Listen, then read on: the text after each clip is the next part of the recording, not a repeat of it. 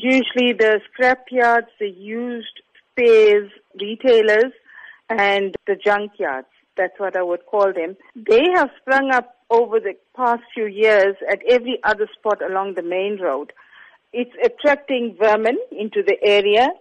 It is a risk. It's untidy. It's degraded the area quite badly. And residents feel that they don't want that image of Ottawa to be put out there, that Ottawa is like another Clearwood. And they are saying they don't want those businesses like that because Ottawa is a one-road village, and the main road is where all these business houses are congregated. Have you tried discussing this with the business owners so as to reach some sort of compromise where they can have their business but operate it under better health and environmental standards? There have been public meetings to which everyone was invited. We did not isolate the business sector as such, but they chose not to attend our meetings. But they did attend the meeting on the 16th of March, and they were very loud in condemning residents, saying the residents are only complaining about the business operation and the scrapyards in Ottawa.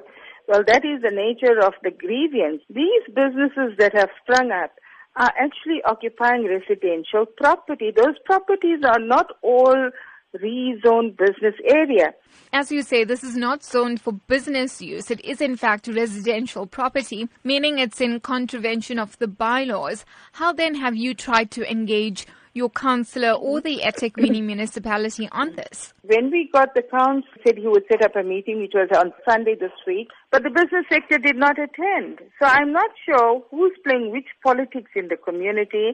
So another meeting is going to be called up in 2 months' time, with the councillor going out within the 2 months trying to speak to the business people in Ottawa, get their opinion, and then come back to the residents and try to negotiate a way to go forward. That is the point at which we are right now. There was, I think, one person at the meeting who says the business is providing employment. We want to see growth. We want to see businesses flourish, but do not transgress. Do not create problems for people living in Ottawa. It's an old community. These businesses operating, they park on the pavements, they block up the roads. We have children walking to school. And this is what people are saying. We are in a residential area. Please be mindful.